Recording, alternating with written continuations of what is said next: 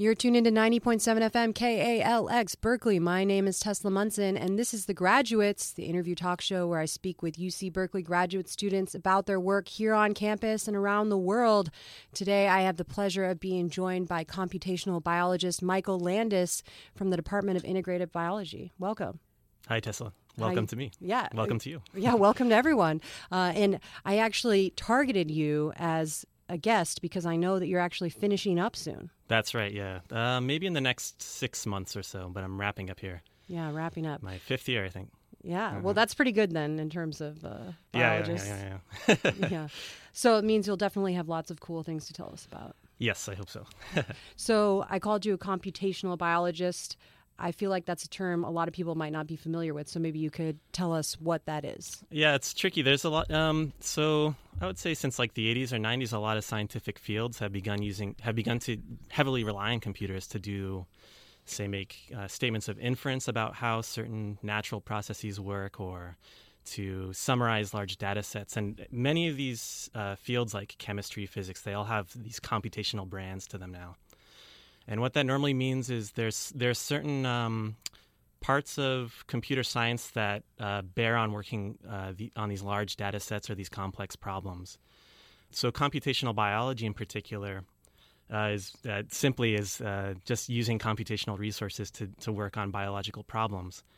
There's another field that is sort of a sister field called bioinformatics, which is more about, at least it's also sort of a nebulously defined field, but it's often that has to do more with managing large data sets, working with sort of these big data problems, if you've heard that phrase before, big data. But what happens when you scale up problems into very large magnitudes?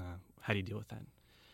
So does this mean they're just exploiting your programming skills? They just are like, we just need someone to program, we need a new program, and it's about biology, and so we'll call Michael? Right, not quite. I mean, for two reasons. One is it's often that there are certain problems that can only really be addressed through, say, statistical inference or something of that sort. Many problems just are beyond the abilities of people working at benches to do just the repetitive computations, the sorting of data, things of that sort.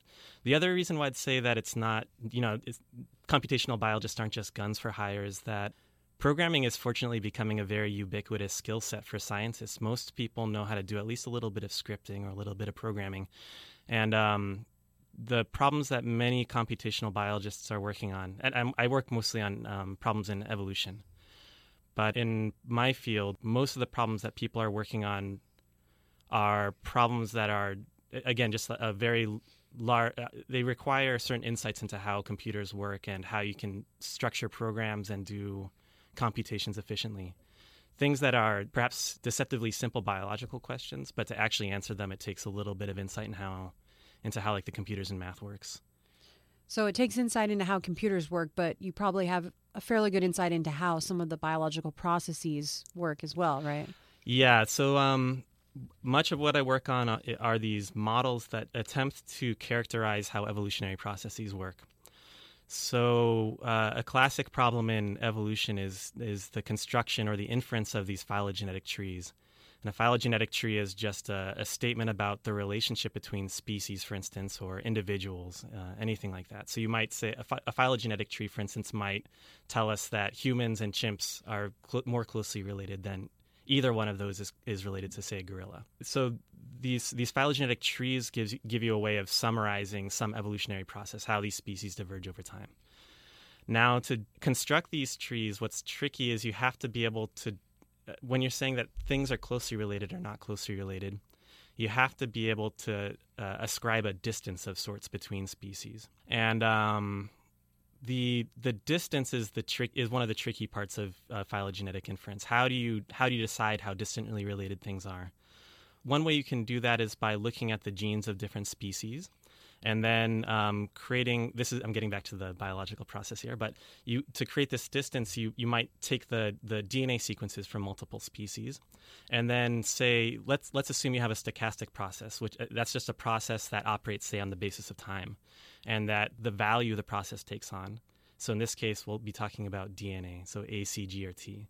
So the biological process you might want to model with a stochastic process is the process of, say, mutations occurring in a population, or a mutation occurring on a particular genome, or an allele becoming fixed in a population. An allele is just a variant of a particular gene.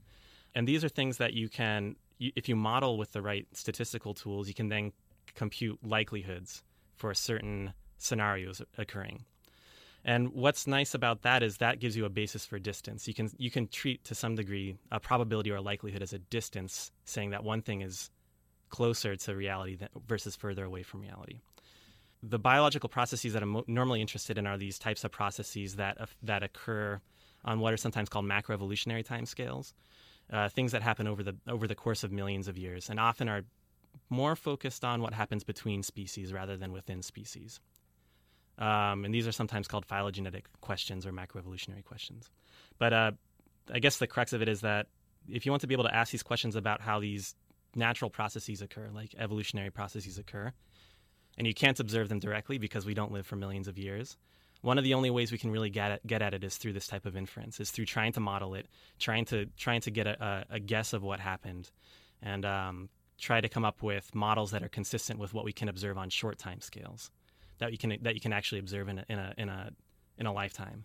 And so in many ways, this is similar to the types of questions that people get at when they're looking at climate change, or when they're looking at, say, the origin of the solar system or how planets are formed, that type of question. But a lot of that relies on inference because we can never observe the things directly or do experiments on the things directly. Okay, so you said a lot of things. I'm going to go back just a little bit.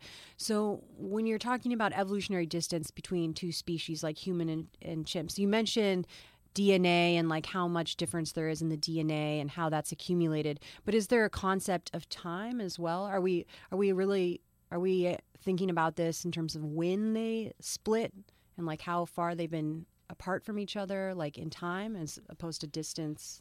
Yeah, there's this really interesting thing called it's called the molecular clock, which I think was introduced in maybe 1962 by Zuckerkandl and Pauling.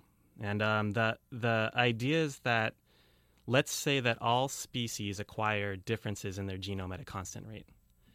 So if you assume that, if you have some model for how these changes occur, then you should be able to, if you assume that constant clock, this constant rate across all lineages, then you should be able to back calculate based on the generation time and things of that sort, how long it takes to reproduce. You should be able to back calculate how the actual times on a geological time scale. So if you observe a number of we can just call them substitutions between species, that should be able to give you information about the amount of time that's elapsed. In this sense, it's very similar to when you think about just like classical physics, right? You have some amount of distance and you have some rate of travel, like say you're going in a car that's going 100 miles an hour, and I tell you that it's traveled 200 miles. Well, then you can calculate, it's probably, if it's traveling for 100 miles an hour, the rate, then you can calculate the amount of time it's traveled. Now, the problem is you can't assume that everything evolves at a constant rate, right? And so this is a real challenge in phylogenetics in particular, that you don't know exactly when things happen in geological time. And it's really precious when you have information about that. Like, let's say you have fossils. Then you can begin to say, we know that at this point in time, based on some characteristics of the fossil, that the divergence event for some particular group of species must have happened before or after this fossil occurrence. But the issue of distance is a tricky one because it's most natural to think of these things in terms of geological time units, but at the end of the day, you never actually know when these things are going to happen. So the only way to get at it is by either taking what are called external calibration points or external information about the nature of time from, say, fossils or biogeographic events like dispersal events, vicariance events. And that's just those are just different types of ways that species can move about the Earth. If you have some information about that, you can externally calibrate these trees. But for a long time, like say through the 90s, maybe into the early 2000s, mid-2000s, distances were measured entirely in terms of, or almost entirely in terms of these expected numbers of substitutions. How many times do you think a particular nucleotide on a particular gene underwent a change? It fixed in the population. So it's sort of the distance question is a tricky one, but it depends a lot on what types of models you're using, what types of information you have in hand. all sorts of interesting things. What types of genes you're looking at. Some genes, if it's evolving rapidly, then that rate of substitution is going to be higher. If it's a gene that's very important to basic operations in life, a sort of gene with strong purifying selection, sometimes called a housekeeping gene, then you expect the rates of substitution to be low. Because you need it. Yeah, you need it. You don't want change to occur on the thing that basically allows your DNA to replicate. You want that. You want that tool to always remain constant over time. And some genes like this just seem to be highly conserved across all species. It's interesting because you're asking like what is the notion of distance, but it's just enormously important in terms of what genes you're looking at. If you get away from this particular notion of distance, which is time. If you think of distance as the number of changes between genes, it's hugely important what you're looking at, what species you're looking at, what gene you're looking at, what chromosome you're looking at. Yeah. So when you say you're interested in evolutionary processes and modeling them, what sort of processes are we talking about? Are we just talking about how species split from each other, or other processes as well? Well, I don't work so much on the problem of how do you infer trees, which is that's a tremendous problem in itself.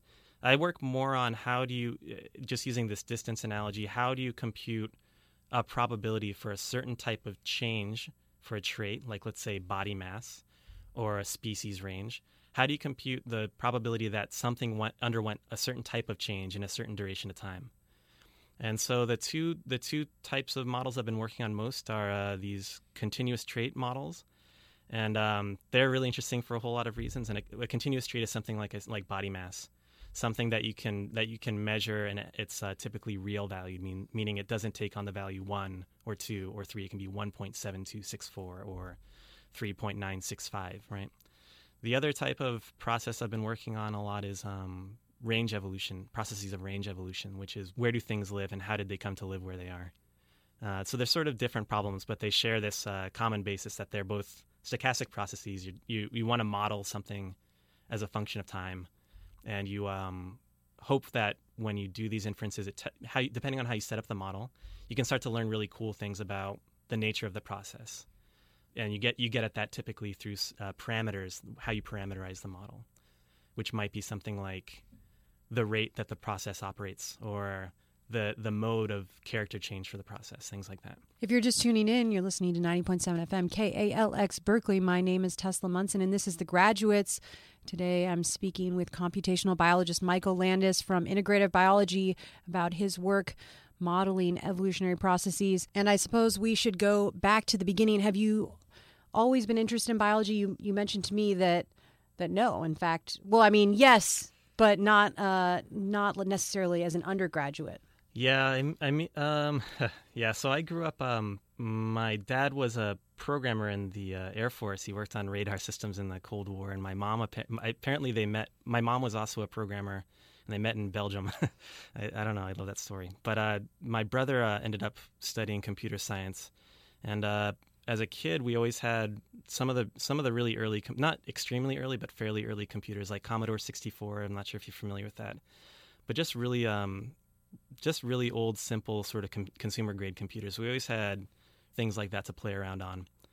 And growing up, I was also always really interested in wildlife books and things like that, just on a superficial level. I mean, who doesn't love animals? As I got older, I ended up focusing more and more on music, and I played classical oboe for, I don't know, 12 years, something like that, 14 years. But when I went to college to study music performance, I decided to go back to computer science for various reasons. And I said to you, one of them is sort of a practical one, that programming seems to be more desirable than music performance, at least in terms of a job. Anyways, I ended up really falling in love with programming in college and worked for a few years after that. I moved up to San Francisco and ended up not enjoying the sort of the traditional working lifestyle as much as I anticipated. I'm not sure maybe I didn't anticipate anything, but after that I decided to go back to school, and at that point I reflected on what I always enjoyed, and biology seemed to be the resounding favorite, and ended up volunteering at the Children's Hospital here in Oakland to work on chlamydia and looking at this process called recombination in chlamydial strains and how that affects how virulent the strain is.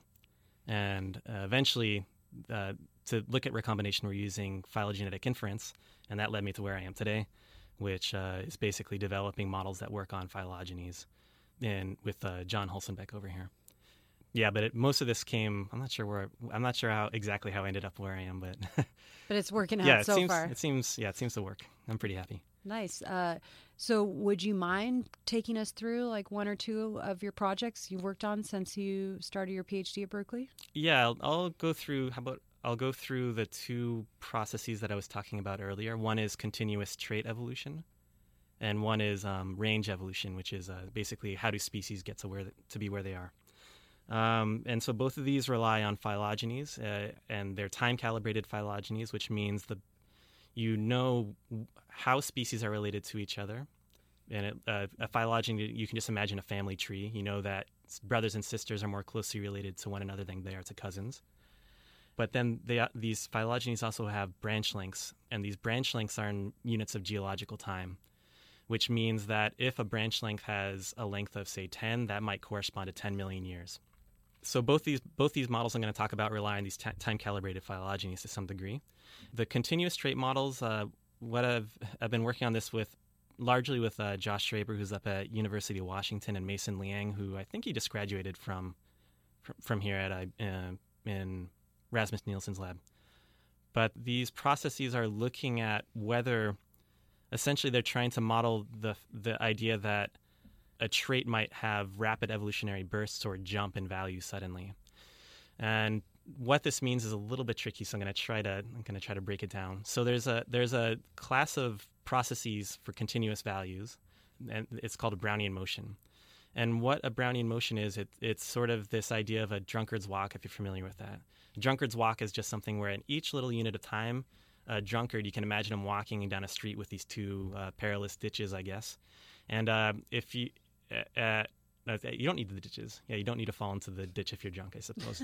Okay, so you just have a wide open road, and the drunkard's walking down the road, and each step he or she will be so either steps in to the left or the right, but always in one direction or the other. And after time, because after these successive random events of stepping left or right, you end up with something that the drunkard, because you have equal opportunity of going left or right, you always expect to remain at the same initial trajectory. The expectation if you did this thousands and thousands of times, you expect it always to be the same trajectory. But the realization of the process, you tend to find that very few end up exactly where you started in terms of that trajectory. The trajectory will wiggle up and down. So Brownian motion, I can't really pantomime this over the microphone, but if you just take your finger and kind of wiggle it up and down and move to the right, then it looks like something like that, like you're writing sloppy cursive. Okay, so the thing about Brownian motion is it's modeling something called gradualism, which is that very small things happen over very small intervals of time. And if you think of a trait like body mass, then this is saying that all changes to body mass now imagine the drunkard is walking along all the branches of this phylogenetic tree. So the value of body mass is changing a very small amount at each little interval of time. But evolution can also happen very rapidly on short time scales. And one way to get at this is using this class of processes called Levy processes. And Levy processes are the main takeaway is that they're something like a Brownian motion, but they also allow for jumps to occur. And a jump now, if you want to use this sort of cursive analogy, instead of just wiggling around, imagine that you're riding in a car and you go over a big bump and it jerks your hand. Now suddenly you're riding at a different sort of trajectory. You're riding somewhere else. And so Levy processes are interesting because they capture something about the evolutionary process that says not all changes are small amounts over shorter intervals of time.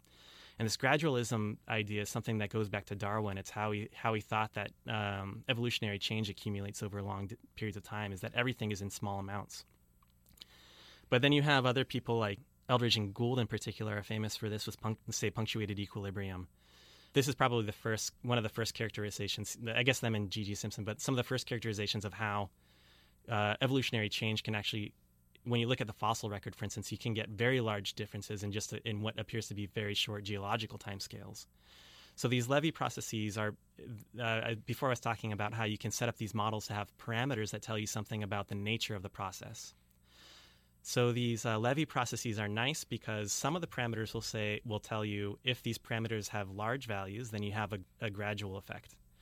On the other hand, if you have other parameters that control the jumpiness of the process, then it tells you don't have a gradual effect, but you have sort of a punctuated effect or a bursty effect that's going on. There's all sorts of cool things that emerge from these processes, but I guess the most important thing is that they capture something about how evolution might work on these really apparent traits like body mass that has been difficult to capture for a long time.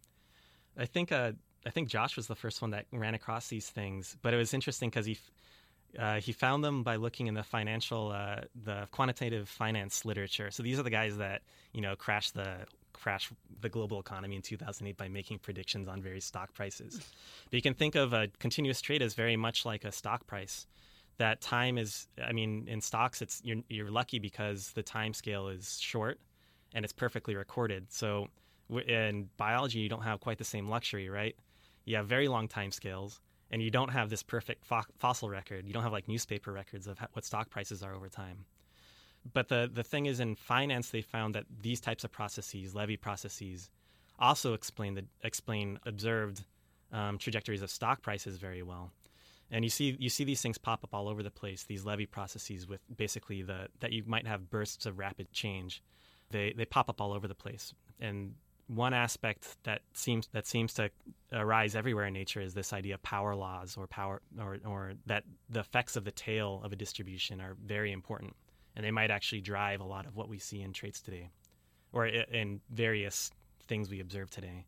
But these levy processes, the jumps, are basically capturing this power law behavior that rare things can have large effects and be very important.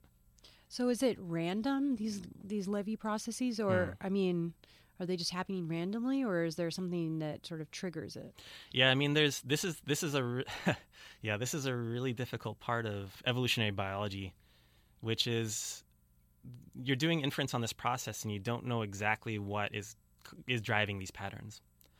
So if you look in, say, within populations, you can do mutation accumulation experiments where you basically subject some genotype to a bunch of random changes, and then you look at what the phenotype looks like after. And it does seem like you can have mutations that produce large effects, that have very drastic effects.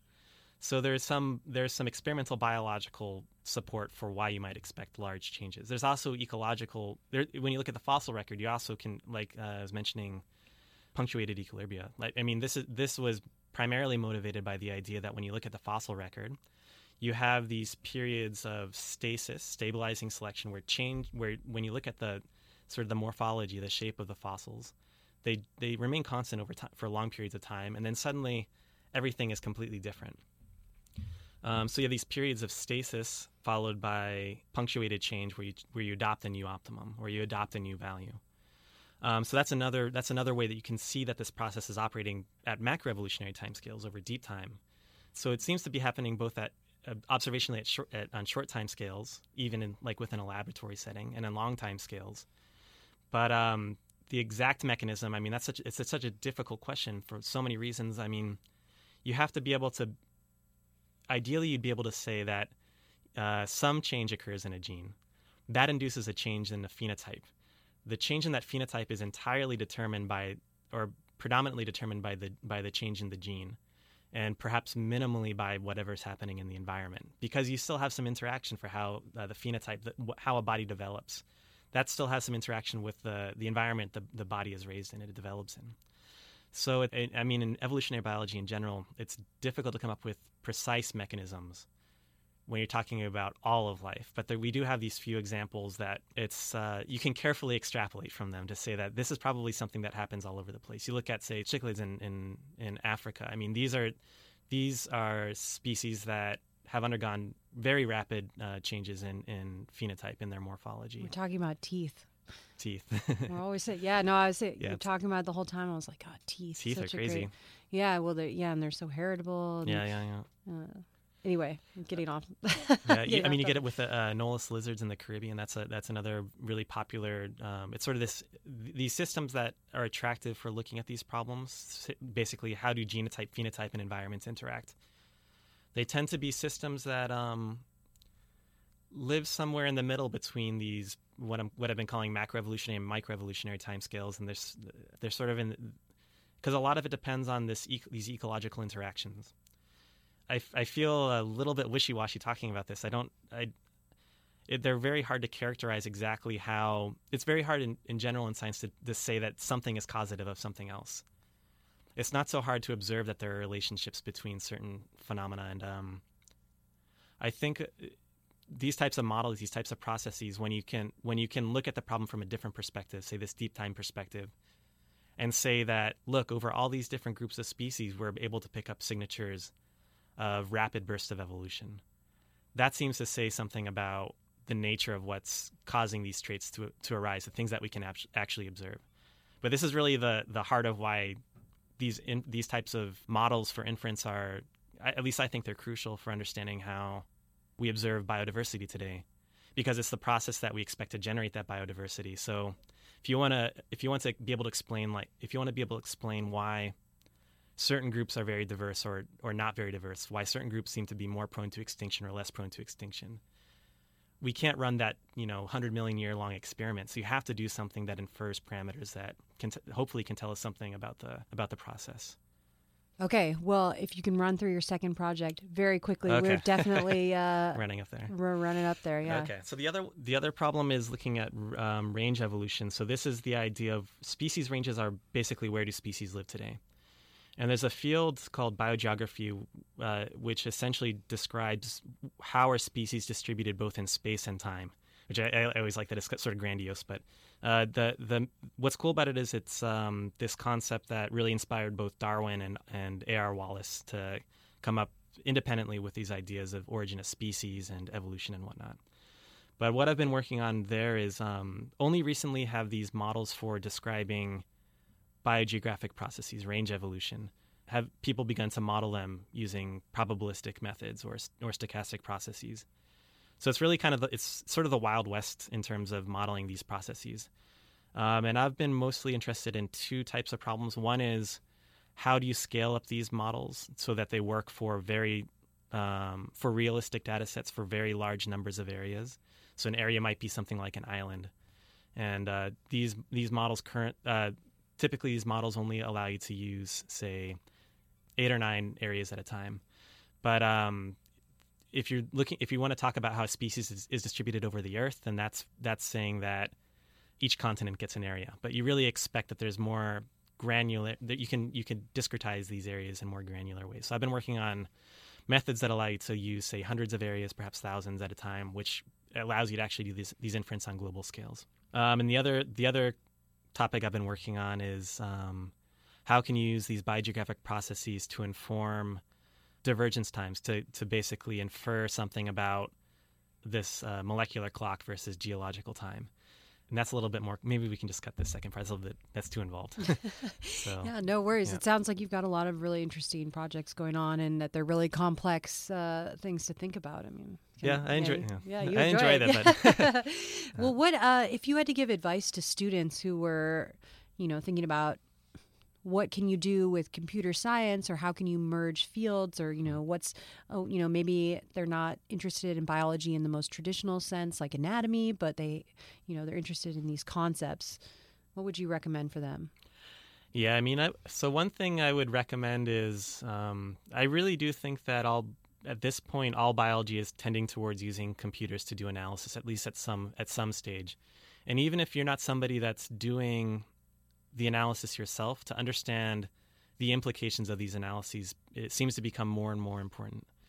If for nothing else, so you don't get hoodwinked by people that are sort of throwing it over your head and saying, "Oh, look, I'm using a fancy model, so therefore this is true." These models are very sensitive to the assumptions they make, and the data that you use in these models are very sensitive to how it's collected.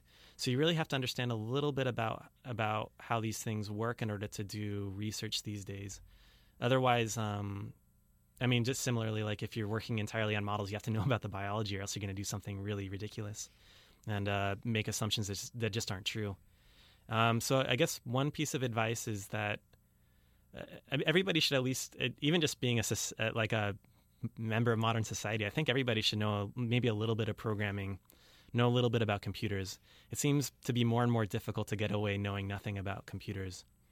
It makes your life I found it made my life a lot more pleasant because you have more patience working with them, and you see everybody has to work with computers these days.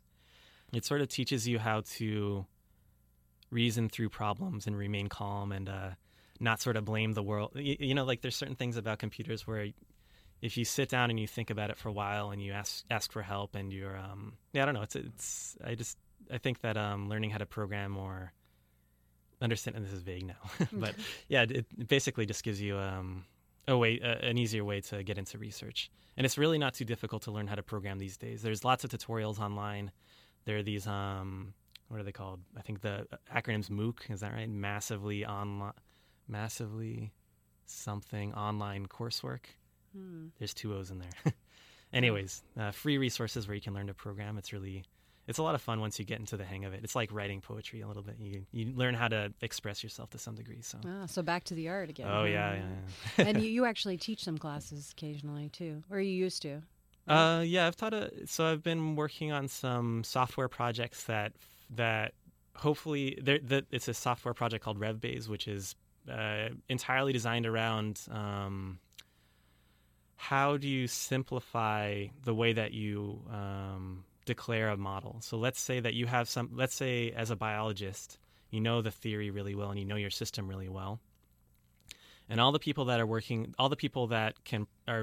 good programmers that can implement these models, well, they might not be able to cater their model to your system. You might have a really specific question you want to get at. But I know I just said that programming is not difficult, but some parts of it are a little bit tricky. And it'd be nice if this project RevBase is basically trying to get at the idea that you should be able to abstract away a lot of the computational efficiencies and only expose the part that lets you declare your model. And the idea here is that we've come up with a framework for specifying these models and a fairly simple language to do so also. And these workshops, several of them revolve around the idea of come in with some data set that you're interested in. We'll run you through a few basic models and how to set them up in RevBase. And most people that attend these workshops, they don't have any problems. And then also accompanying that, bring in your own data set and let us know about what you're working on, and we can help you customize some models to your data set. And often these are questions, they're really cool questions. You learn so much about the current state of the field just by talking to biologists about what they're frustrated with, why can't they do this certain model. So a lot of these workshops are essentially trying to lower the barrier, sort of democratize how to specify models to biologists. So far as long as somebody can say what process they're interested in and understand what parameters are interesting for that process, then they can basically do inference on it. And it's a huge step forward because it means you don't have to have a computer science degree to be able to explore like this really vast, interesting space of possible ways that evolution works. Yeah, so just like you were saying, computers are so important now in biology, so you're just trying to make it more accessible to people who don't have the same formal background that you do. Yeah, I guess one way you can think about it is if you think of an industry like, let's say, what Apple's been doing. Apple gets a lot of flack, but one thing they do really well is they are able to come up with products that are easy to use and help people do what they want, and they're not too frustrating to use. And there's no reason that people should really have to grapple with computers in general. So long as you can provide an intuitive interface, then people should be able to use computers as naturally as anything. I see my nephew, like my sister will give him an iPad, and he'll be flicking through it with his fingers. And then you see him pick up a book, and he's expecting that the book should interact in the same way. And I think a lot of this, a lot of what's scary or foreboding about using programming for biologists is the language and that interface. But once that first hurdle is overcome, it becomes really intuitive and sometimes clarifying to work with computers because everything is explicit in a certain way. And you can always go back and see what mistakes were made or what was done sort of cleverly. Or So something like RevBase is basically trying to take this approach of how do we make it so that working on models and working on inference isn't as daunting as it has to be. Because I don't know, I think that it should just open up new doors for biologists to do research without having to recruit quantitative types. Or maybe just get some more excited in quantitative research too. I mean, that's the other side of it. Yeah, and this whole RevBase project is something that is mostly led by Sebastian Hona, and been working with John and my advisor and Frederick and other former Hulsenbeck lab members, which we're pretty excited about. But yeah, no, it sounds really cool. Well, we're just about out of time here on The Graduates. Do you have any last words you want to get out there? Not too many, actually. I think that's just about it. No, that's it. You said lots of words, so no. That's good. It's been a pleasure. Thank you again, Michael, for joining us here on The Graduates. Well, thanks for having me. Anytime. If you're just tuning in, it's too late. It's over. We had another episode, an amazing episode of The Graduates interview talk show where I speak with UC Berkeley graduate students about their research. Today, I was speaking with computational biologist Michael Landis, who's just about wrapping up his time here in the Department of Integrative Biology. He was telling us about his work with modeling and continuous traits and biogeography and just sort of the intersection between computers and biological thought. So thank you again. And my name's Tesla Munson. Stay tuned. You're listening to 90.7 FM KALX Berkeley.